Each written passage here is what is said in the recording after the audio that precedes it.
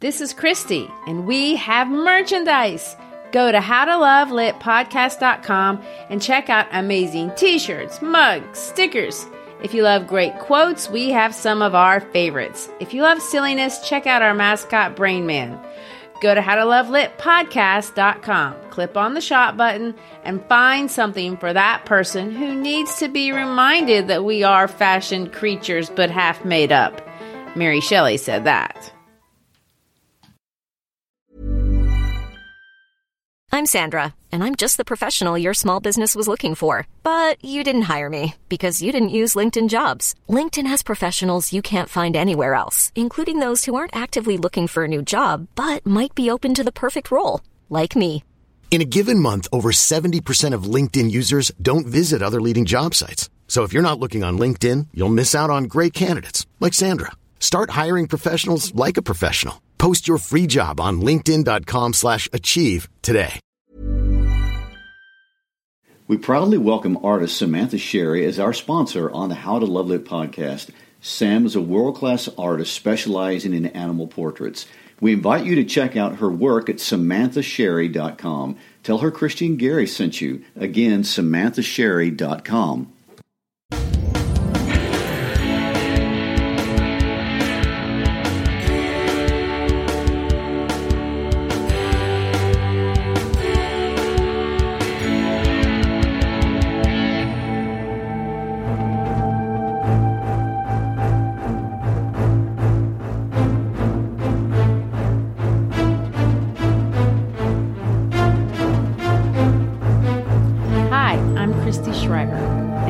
To discuss books that have changed the world and have changed us. And I'm Gary Schreiber, and this is the How to Love Lit podcast. Today is New Book Day, and I always love New Book Day. We're starting up our series on Arthur Miller and his timeless classic about one of my favorite topics, human hysteria. Your favorite topic? One of my favorite topics, anyway. His play, The Crucible. I'm particularly excited about the series because it's both extremely historical as well as psychological, as lots of things are. But in this case, it's really heightened in this book. Oh, for sure. The Crucible is Arthur Miller's most produced play worldwide, becoming one of America's most popular plays in the 20th century. Ironically, though, it failed at the box office in its initial production in 1953. So what does that tell you? I think that tells us that initial box office just don't always get it right. Well, Miller would definitely say that they almost never do. He was really critical about how we in the United States organize theater. I watched an interview that he did with Charlie Rose later in his life, and he talked about the problems, of course he would, as he saw them with American theater. It was kind of interesting to me because I don't think of things like that. But he complained that as a nation, we can never get any good at playwriting, and we're not that awesome at acting. No offense to any actors out there, but he doesn't blame anybody. He says it's the financing piece that's the problem. He really wished we had a national theater, and he tried to make one. And I'm not saying I advocate for that idea because I can see how that would create a lot of problems. But his point was interesting. He made the analogy that if you look at other professions like plumbing or something like that, you create a plumbing company and you hire people to be professional plumbers. And then they have the security and they work continuously. They finish one job, then they start another job, and it's kind of seamless. And with each new job, they perfect their craft. Obviously, if it's plumbing, they get better and better at that, and they can improve their technique, and the trade itself moves forward. But he said today the theater doesn't do that. They do things by jobs. And he made the comparison. It'd be like, in my case, with the plumbing company going out and hiring different plumbers every time they have a different job to do. And in the between time, the plumbers are out there doing something else, getting out of practice, and they don't have incentive to work on the things that would make them long-term better plumbers, so to speak. So he says this financial piece really keeps actors from getting better. It keeps playwrights from doing more interesting work, and it keeps theaters from taking chances on things that may not take off the first week to be popular or whatever. So he said that doing theater project by project makes that initial box office far more important than it might need to be in the long run because everyone's investment is too high. But anyway, it's just a thought. It doesn't really have anything to do with the Crucible, but I thought it was interesting, and maybe he's right. I don't know how to fix the problem that he's referencing, but it's certainly created in the movie industry lots of sequels. Oh, yes. And maybe even redundancy. Oh, no doubt. And we do need to state the fact that Arthur Miller does win a few awards as a playwright. He has some authority to speak to this. And this is also one of the great things about researching a person who really just died in 2005, which is when Miller died. He was born in 1915 and he lived until 2005. There's a lot of video footage of him, especially with his second wife, Marilyn Monroe. Woo-hoo! Except no one wanted him in the picture. I know. I guess this is a good time as any to get into a little bit of the facts about his personal life and professional life, although I know we'll get more into that later on. We can even get into the Marilyn Monroe stuff and, of course, the McCarthy stuff. But for starters, it's good to know that Miller was a native New Yorker, and originally his family was well-to-do. They owned a manufacturing company, but unfortunately, during the Depression, his family went bankrupt and off to the poorhouse they go, which is not uncommon. It's a very actually common Depression-era story. A fun fact about Miller's early life for all of you burgeoning students out there: Miller was a terrible student. I know, it's hard to believe, which is something I find interesting for a man so successful. And he failed algebra, poor thing, 3 times. 3 times. So there you go. There's some hope for all of the non-mathematical types. Exactly. Be a playwright. It took him 2 years, though, because he had to work on the front end and pay his own way to raise enough money to pay for his college tuition. But he did get to go to a great school, the University of Michigan. All you go blue, Wolverines go out there. Wolverines. If you're not from the U.S., Michigan is famous. It's a famous university because it's got a great academic program, but it also has a very famous American football team, although not as good as its SEC counterparts, if you ask my opinion. Well, they likely could have beaten the University of Tennessee this year. Sorry. Oh, why would you say something like that? Well, for those who don't know, Christy and I are big football fans, and Christy's daughters both attend the University of Tennessee, which is also a big and a good school with a very historically important football team, although not so much recently. But football rivalries never die. Never. Her best friend's husband attended the University of Michigan. So she has a little personal vendetta with that. Anyway, it was at the University of Michigan that Miller started writing drama. And by 1947, he was lucky enough, or fortunate, if we're going to use a Machiavellian phrase, to have a play on Broadway. The name of that play was All My Sons, and it was an immediate hit. And there you go, back to Machiavelli.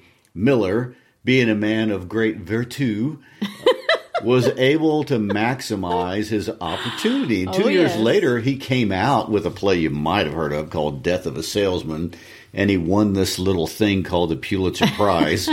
Yeah, we do need to take a minute to talk about Death of a Salesman because most critics consider Death of a Salesman to be his most important play. It's been called a modern American tragedy, maybe the greatest play of its generation. It's about angst and the frustrations of middle class and maybe the death of the American dream. It's dark, really, and the main character is unheroic. That's a big difference because in this play, The Crucible, the protagonist, John Proctor, is heroic. But poor Willy Loman of Death of a Salesman, not so much. You know, Death of a Salesman, another big difference is it's not plot-driven the way The Crucible is, but it's character-driven. Biff and Willy Loman are absolutely two of the most iconic characters maybe in modern theater. Everyone remembers them. So Death of a Salesman has been very influential, and it's obviously critically acclaimed, and it's been widely produced, although not as widely as The Crucible. Charlie Rose, in that same interview that I was talking about, asked Miller what was his most important play, and Miller responded by saying, well, that depends on how you're measuring that. And Rose really tried to get him to name Death of a Salesman or The Crucible, but Miller wouldn't do it. He said, well, worldwide, The Crucible has produced far more, but many people identify with Death of a Salesman personally. So there's that question for those of you who want to debate such things. That's a good Twitter discussion. But I know. What makes a play more important? Which of his is? And I don't know what I would say. I like The Crucible better because it's more entertaining. But to use a phrase or the words of one of Memphis's great English teachers, my good friend Amy Nolette, when I asked her, she said, well, Death of a Salesman, it's just achingly human. What a description. I know. Yikes. Well, both Death of a Salesman and The Crucible are extremely famous now, and both are widely produced. Of course, The Crucible wasn't popular when it came out, but looking back, that likely had more to do with things way outside of the theater than the quality of the play itself. This play was a victim of the political climate in the United States at the time. People were afraid of it in some sense. Here's a play where Miller is talking about hysteria surrounding the witchcraft trials in Puritan New England, but the allegorical nature of the play was so obvious. He was talking about his current moment and only veiling it slightly. Yeah, that's really true. But I do want to go back and define that word allegory. And I know that's not necessary for most people. And we've talked about this before. Lord of the Flies is an allegory. Animal Farm is an allegory. But just in case you haven't listened to those series yet, or you're just unfamiliar with the term, an allegory is a story that has two levels of meaning. On the first level, you're literally talking about what you're literally talking about. A door is a door. An island is an island. But then there's the second level, the symbolic level. Lots of stories use symbols. We've talked about them almost in every single book that we've done. But if every single thing in the story is a symbol, well, now we have an allegory. So if you remember, in Animal Farm, the story is about animals on a literal level, but it's about communism and specifically a specific period of time in the Soviet Union. And every animal represented something or someone. Napoleon was Stalin, and Boxer represented the working man. Here you go. But now in The Crucible, we're doing the same thing. This play is literally about literal witch trials that literally happened in the 1690s. But it's also symbolically about post-war climate of McCarthyism in the United States. And some would say, and in the instance of what he's going to term a witch hunt or his mass hysteria that we've had ever since in any place on earth. Yes, and just like Orwell, he had something very specific in mind. This play is about Alger Hiss, Owen Lattimore, Julius and Ethel Rosenberg, as well as Joseph McCarthy. Actors had lost their jobs. They'd been canceled, to use the language today, because they didn't share the proper political views of people who were in power, in political power or economic power or the artistic power. Innocent people were literally being convicted of crimes and sent to literal prison for opinions and associations with people that were considered to be bad, or to use their word at the time period, un-American, a word everyone knew was bad, and elite people, the nobles, to get back to Machiavelli, got to define what it meant to be such. In the introduction of Miller's book, Collected Plays, Miller describes how he felt about America at that point. He says this: "It was as though the whole country had been born anew, without a memory even of certain elemental decencies which a year or two earlier no one would have imagined could be altered, let alone forgotten. Astounded, I watched men pass me by without a nod, whom I had known rather well for years. And again, the astonishment was produced by my knowledge, which I could not give up, that terror in these people was being knowingly planned and consciously engineered, and yet that all they knew was terror. That so interior and subjective an emotion could have been so manifestly created from without was a marvel to me. It underlies every word in The Crucible. What a quote. And of course, as we will get into during the series, Arthur Miller was investigated, and he was called to testify before the House Un-American Activities Committee, which we'll talk about later.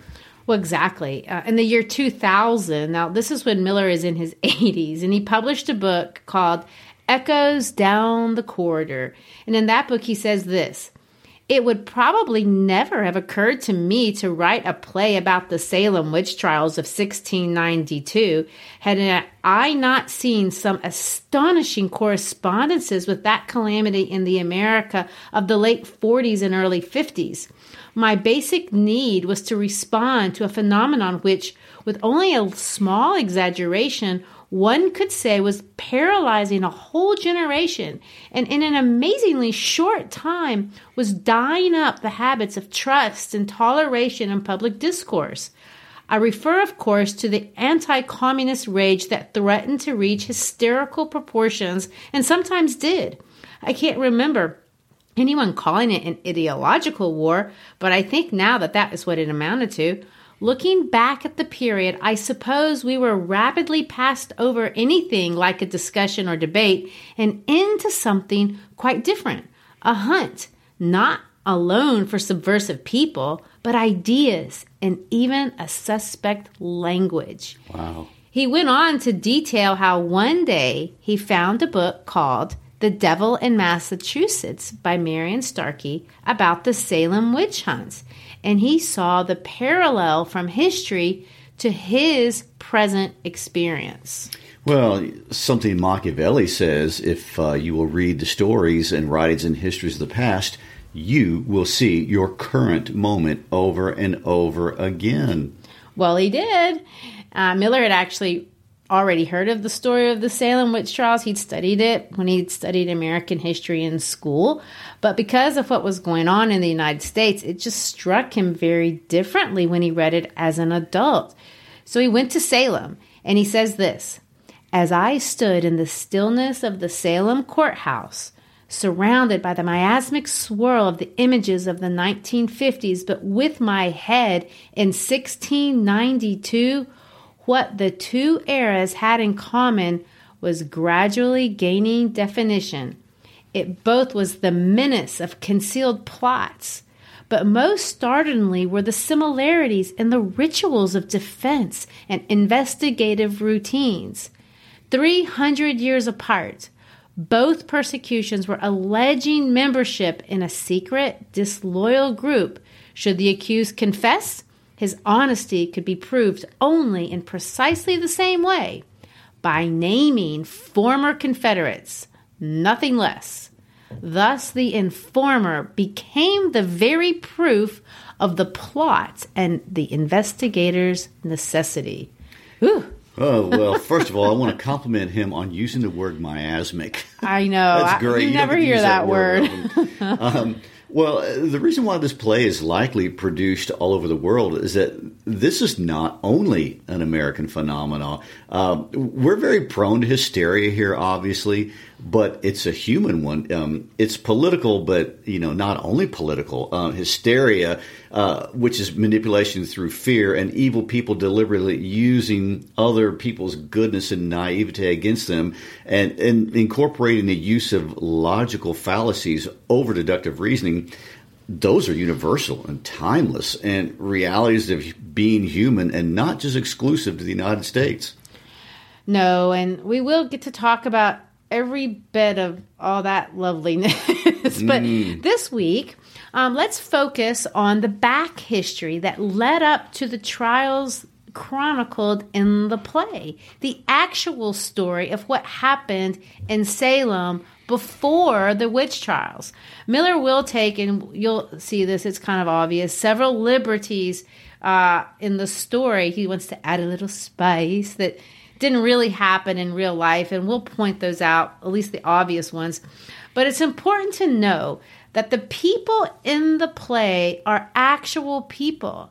And what happened to them, as far as the legal system goes, actually happened. It's the John Proctor Abigail sexual plot line that is the biggest liberty, maybe. He actually changes the ages of both John and Abigail. We'll talk about that next week. Abigail's younger in real life. John's much older in real life. And although Miller defends the affair, saying it could have happened, and he even found a line in a transcript that may suggest that, I don't know. The affair is definitely not part of the record. The question of why Miller made his main character an adulterer in a Puritan town, to me, that's interesting and has a couple of hypotheses in its own right. And it's a conversation maybe for a different episode. But are we ready? I think we should go back to the 1690s and see what New England was like in that time period.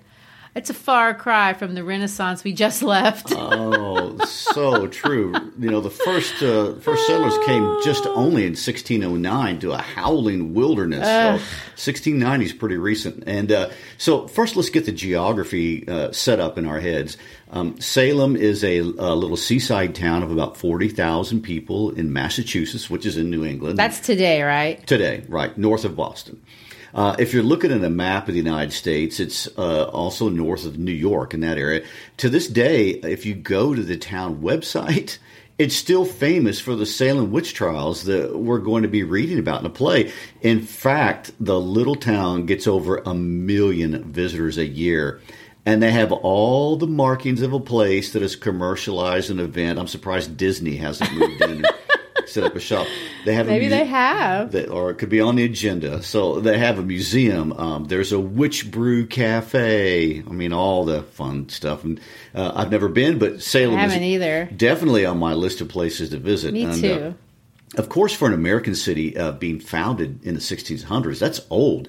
We're babies compared to India and Egypt or Europe, for that matter. And Salem was issued as charter by the English monarch in 1629. And like most of America at that time, most people survived by farming. But Salem, at this point, was up and coming, and there were now mercantile interests. I mean, it was a seaside town. And they traded cod to the West Indies starting in 1637, and that's a big deal. So there's a fort, which is called Fort Pickering, so it's also militarily important. And if you remember, to go back to the old days, it was in the Salem Custom House that Nathaniel Hawthorne sets his story, The Scarlet Letter, which was the very first book we ever featured on this podcast. The beginning. Well, of course, most people rarely miss the irony of the first American Puritan settlers who arrived here in the 1600s searching for religious tolerance because their identities had been persecuted in Europe, had very little tolerance of their own for the different identities and beliefs of the people who were already here. And they didn't have any tolerance for the people that were to come either, from Europe, for that matter. History has been hard on them, no doubt. Yes. But as in all things, it's always more complicated than the first pass. Wouldn't you agree? Of course, the Puritans have been much maligned. Well, they asked for it, but there's clearly good people. I'm not sure they asked for it. We can't forget, when we look back, we have to deal with the arrogance of the present moment. There's a lot of good still embedded in the American psyche that we owe to the Puritans. But having said that, the story highlights a negative. I'd say. Yeah. And even though this country's not particularly a religious country anymore, Americans are notorious for our moral posturing. No, we haven't lost that. No, we haven't. We just have a secularized way of doing it now. Alexis de Tocqueville made that observation 100 years ago, or 100 years later on, and I love this is one of my favorite quote. He says, "Americans live in a perpetual state of self-applause." I really don't know where we get that. He also said that it appears that American democracy is in a love affair with itself. Oh, my. So, but nevertheless, in Miller's case, and he said so many times, we can use Puritans are a straw man because we're 300 years removed. But Miller's point is that everyone, including the Puritans, are human. And because they also were human, they were much more complicated than any oversimplified understanding of their lives would make you think. And Miller opens his play immediately delving into all of this complexity of character, people's personal histories, their histories with each other.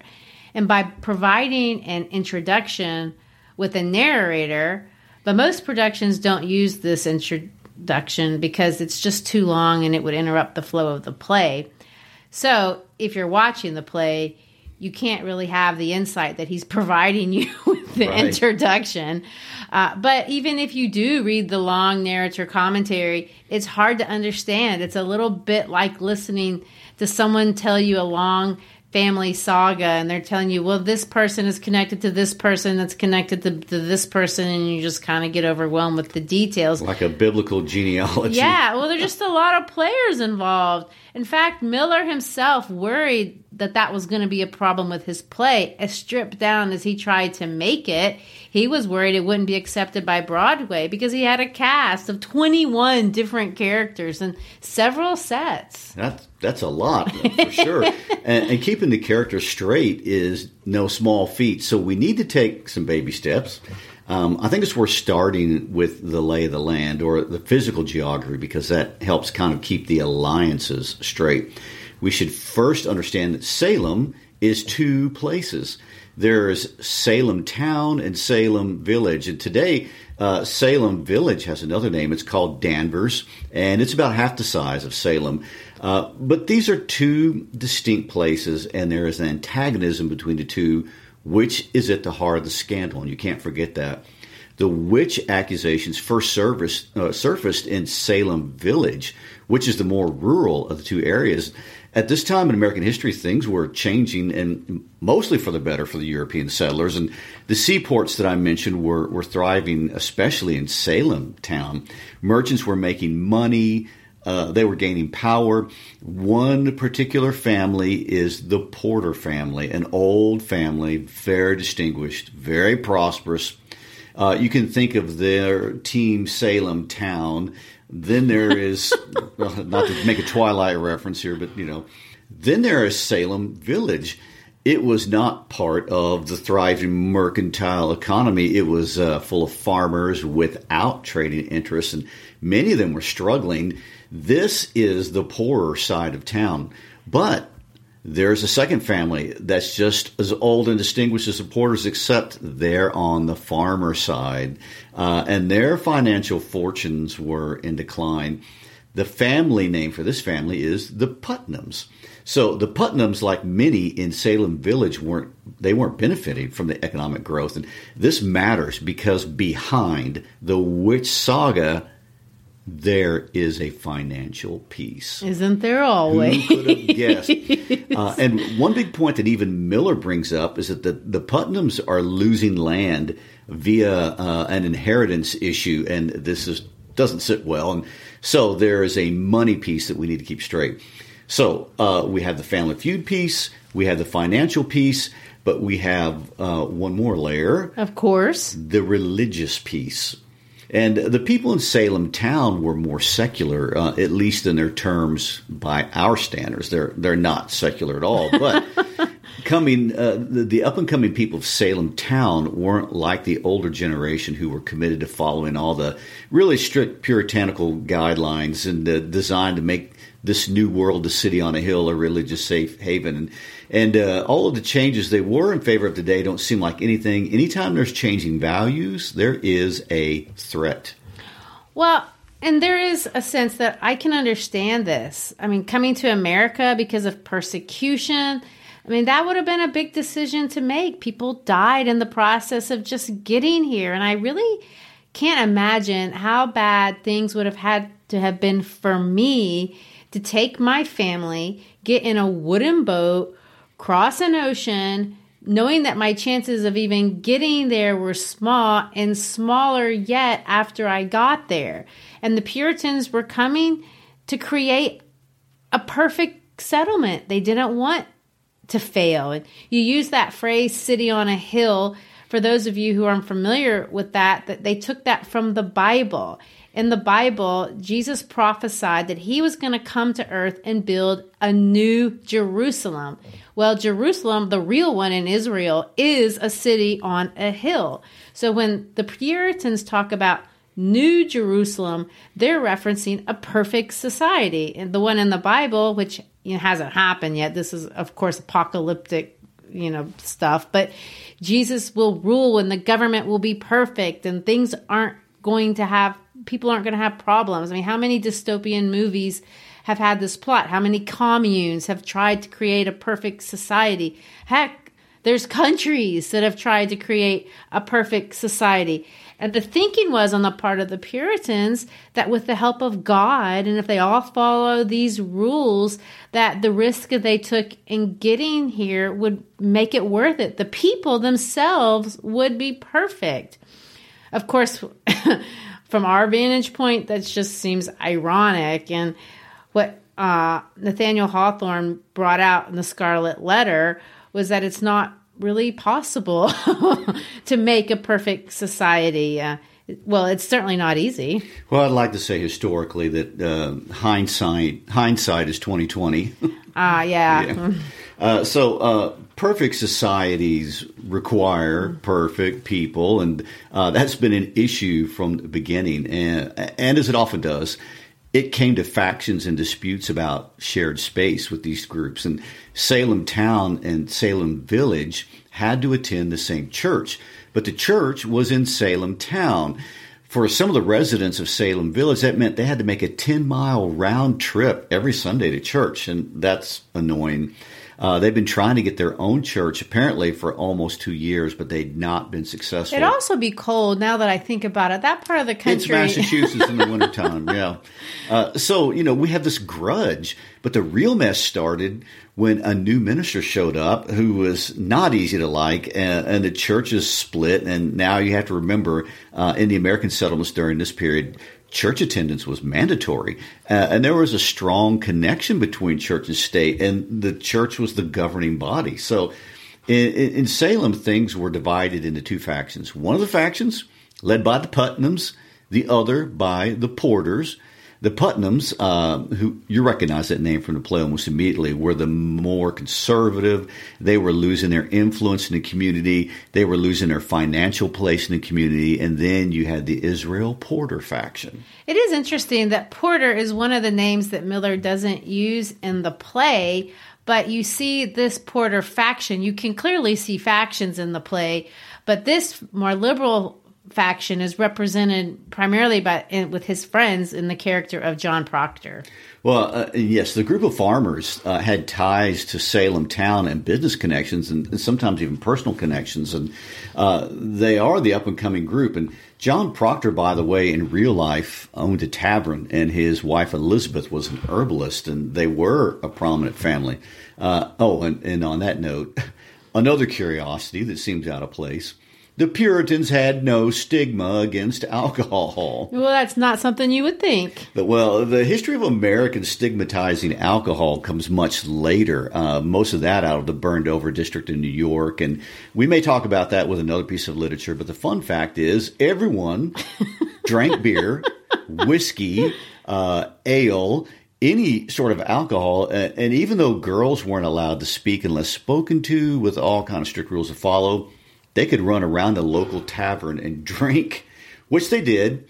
Such irony. Yeah, in fact, the first time Elizabeth was ever accused in real life of being a witch, it was in a tavern. But that's an aside that has nothing to do with the play, just a little fun fact. And American social critic H.L. Mencken once said, "Puritanism, the haunting fear that someone somewhere may be happy." And that's where we begin maligning the Puritans in U.S. history. That's so mean. Well, they clearly had their fun with alcohol. Fun fact indeed. Well, the next part really fascinates me because it involves the minister. And I think I've referenced before, my father is a Christian minister, so I find this man, the Reverend Samuel Parris, a particularly hideous and particularly evil kind of human.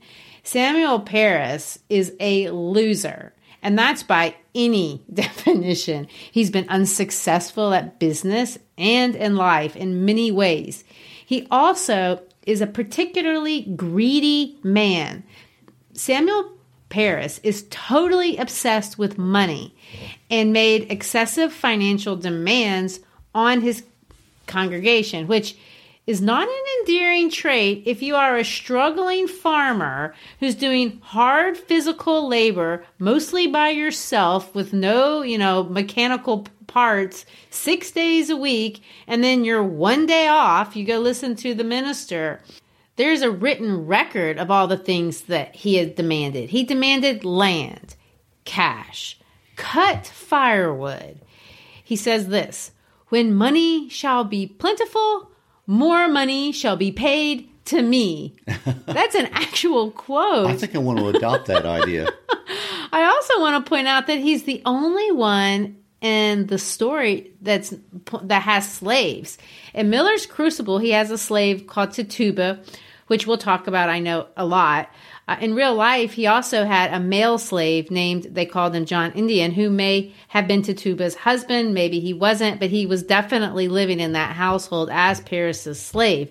And this is what makes people cynical about this man's true religious sentiment. Everything that happened in Salem revolved around this preacher, Samuel Parris. He's not just the instigator. He's also the perpetuator of the witch hunt.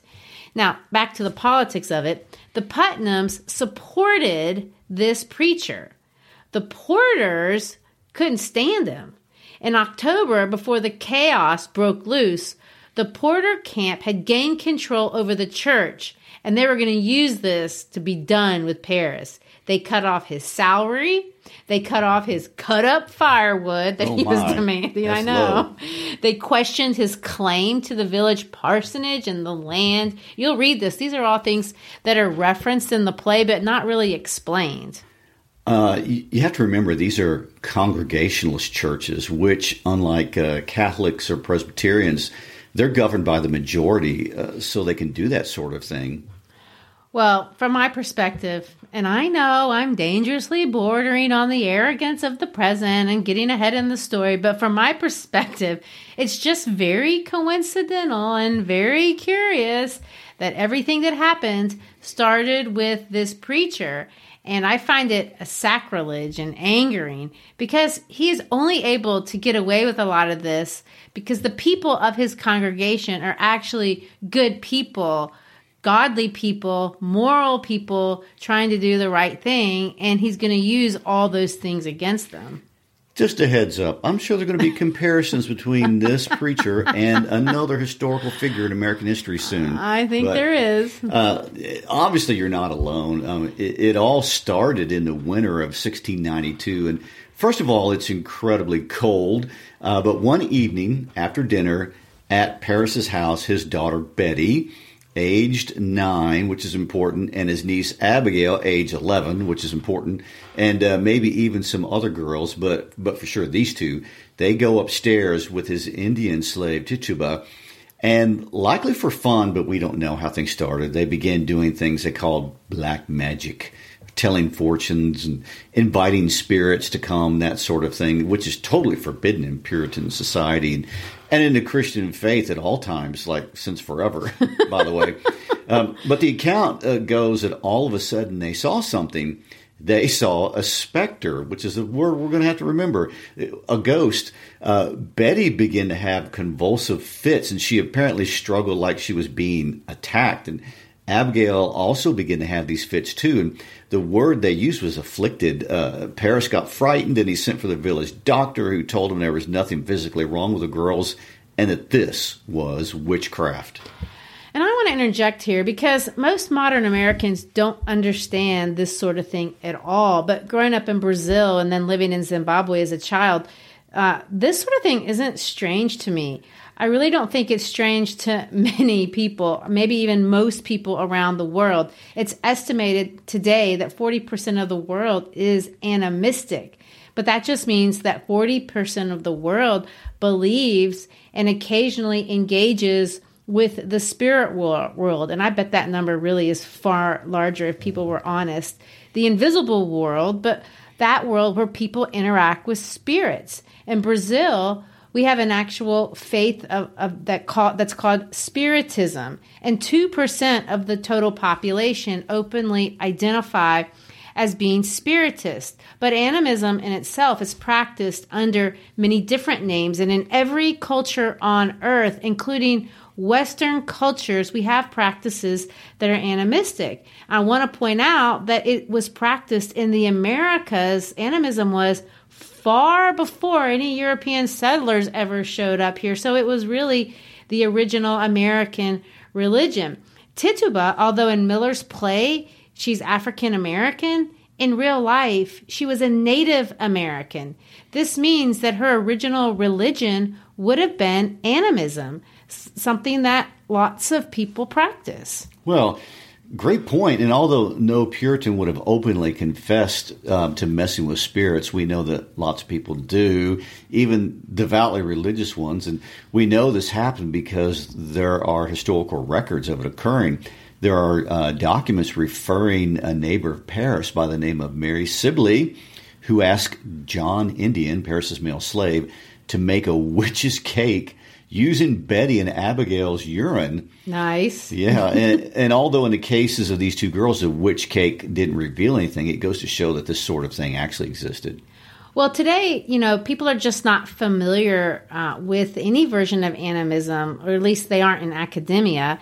And most of us have never met a witch doctor, and we don't understand the thinking behind these kinds of things. And so it makes this play feel strange. And I've read lots of articles trying to scientifically explain what had happened to these girls that made them convulse. Were they possessed? Did they ergot, which is a fungus that's linked to LSD? Were they just pretending? Were they having an emotional fit? Because were they going to get in trouble for messing around with Tituba and kind of, lose their minds? There's all sorts of theories that have been floating around, obviously, for 300 years, but no one really knows. We can't get to the truth of what happened to these girls. Miller has his own theory, and it's not implausible at all, that these girls were just faking it because they had been caught messing with witchcraft, and that is a big no-no. Right. So Dr. Griggs diagnosed witchcraft to the minister's daughter and niece, and that's not good for the minister who's already in a lot of trouble. I'd say he's lost his firewood. In the middle of a church split. What we know for sure is that, however it happened, Betty and Abigail began to name names of people who they claim they saw spirits of, or specters as they called them. Well, the concept of specters was nothing that I was familiar with. So, I've heard of ghosts, but can you explain what that term means? Absolutely. And remember, don't let the arrogance of the present cloud how you view this, because for us, this might seem strange and unreasonable, but it's absolutely not unreasonable. And so here's how it worked. The people, a religious people, definitely believed in a spirit world, and they believed that all spirits were devils. They believed that the devil would come and would make deals with people, thus making the people powerful enough to send their specters or their spirits to haunt godly people. So someone could say, Christy's specter came to me in the middle of the night and tried to kill me. Oh, dear. And you could say, but I was at home. Gary was there. He can prove it. And the accuser could say, I didn't say your body was there. Your specter was there. Oh, dear. And as you can imagine, it's difficult to defend an accusation like that. There's nothing to verify what you did except the word of the accuser. They call this spectral evidence. And this is where, as we look back at Paris and then Putnam, the story gets suspicious looking from the point of history. Paris, the minister under attack, started to accuse people. And what we will see over time, historically, they were ironically the same people that were opposing him in all of the religious disputes. Well, of course they were. The specters knew who to target. That's right. In other words, most of the accusers are of the Putnam faction, and almost all of the accused were of the Porter faction. Interesting. Well, and then they dragged this poor Native American woman Tituba into the mix? Well, her role is critical, and it really caused the whole thing to take off. But remember, Tituba is the one player here that we shouldn't judge too harshly. Tituba and then her husband John have both been such an interesting part in the story, and Tituba has been quite misrepresented even by Miller in this play. But Tituba, before you feel too sorry for her, because she did take a beating, literally, and she does. Metaphorically, this is one player who managed to survive the scandal and did eventually. It seems that she gets her freedom out of all of this. And she is the first accused, but also she's the first real accuser. Although history tells us she was likely coerced by Paris to make the accusations she made, and she did recant them later in life. Tituba confessed to being involved in a satanic conspiracy aimed at the minister. She confessed that there were several witches from Boston whose specters met invisibly at the minister's house, and they had recruited witches even in the town. And Tituba confessed that she spoke directly with the devil, that she said was a man dressed in black, and that she signed something they called the Devil's Book. She said there were 9 witches. When she was pressed, she named 2 older women who were not very well liked in the town, Sarah Osmond and Sarah Good. Well, I want to say right off the bat that Tituba would eventually claim that Paris physically beat her before her first examination and told her exactly what to say, which, by the way, he probably got out of a book by Cotton Mather. Anyway, whether he did that or not, what we know for sure is that Tituba was interrogated 5 times. That's more than any other defendant, and at great length.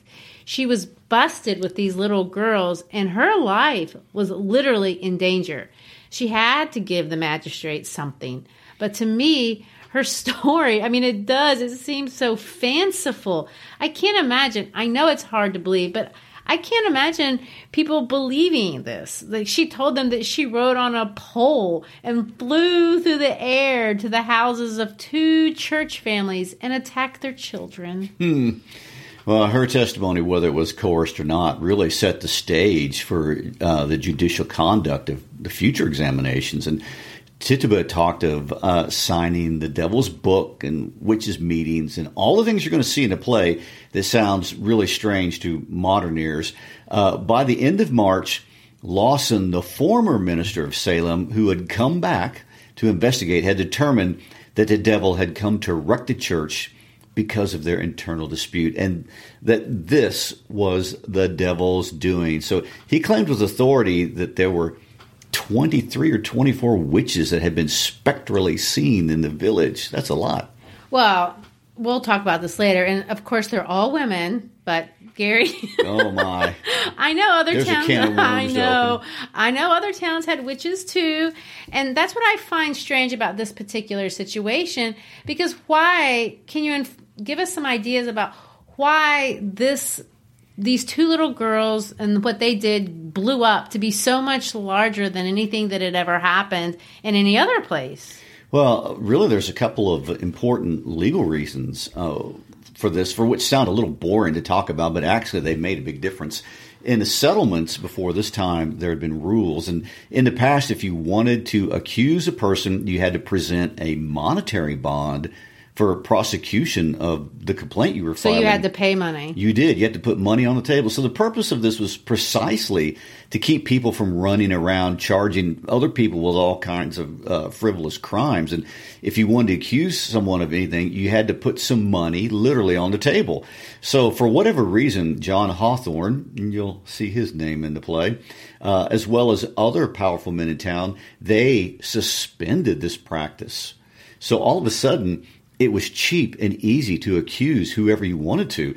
And like you would expect, all of a sudden the courts are overflowing with complaints and hearings and arrests. And apparently in this city on a hill, there had been a lot of bitterness brewing for a really long time. And many, many long-standing grudges and feuds were just waiting for this opportunity. Now they had one. But another legal precedent was changed. That was clearly a bad idea, and that affected how things turned out.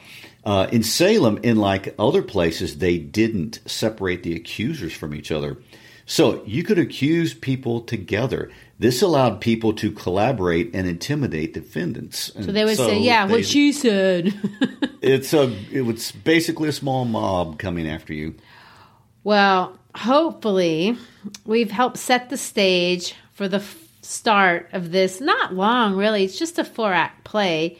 Very packed with all kinds of drama. And next week we'll open the text and see how Miller chooses to represent the story as he understood it to have happened. And, you know, we're going to talk about some of the discrepancies in the history, but I've heard many, many historians say that he does capture the essence of what it means and of what happened.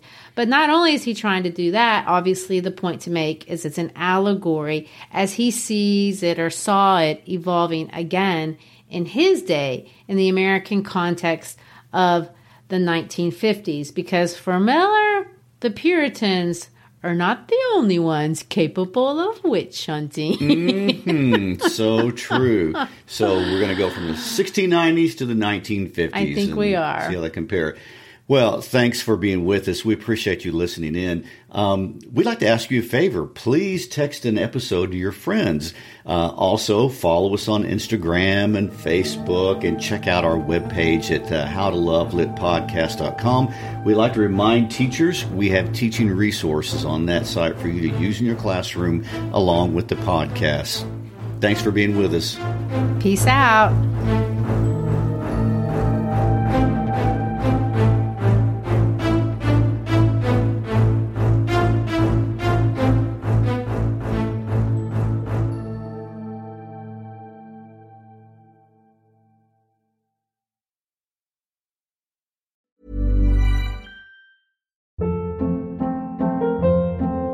Hold up. What was that? Boring. No flavor. That was as bad as those leftovers you ate all week. Keke Palmer here, and it's time to say hello to something fresh and guilt-free. Hello Fresh. Jazz up dinner with pecan-crusted chicken or garlic butter shrimp scampi. Now that's music to my mouth. Hello Fresh. Let's get this dinner party started. Discover all the delicious possibilities at HelloFresh.com.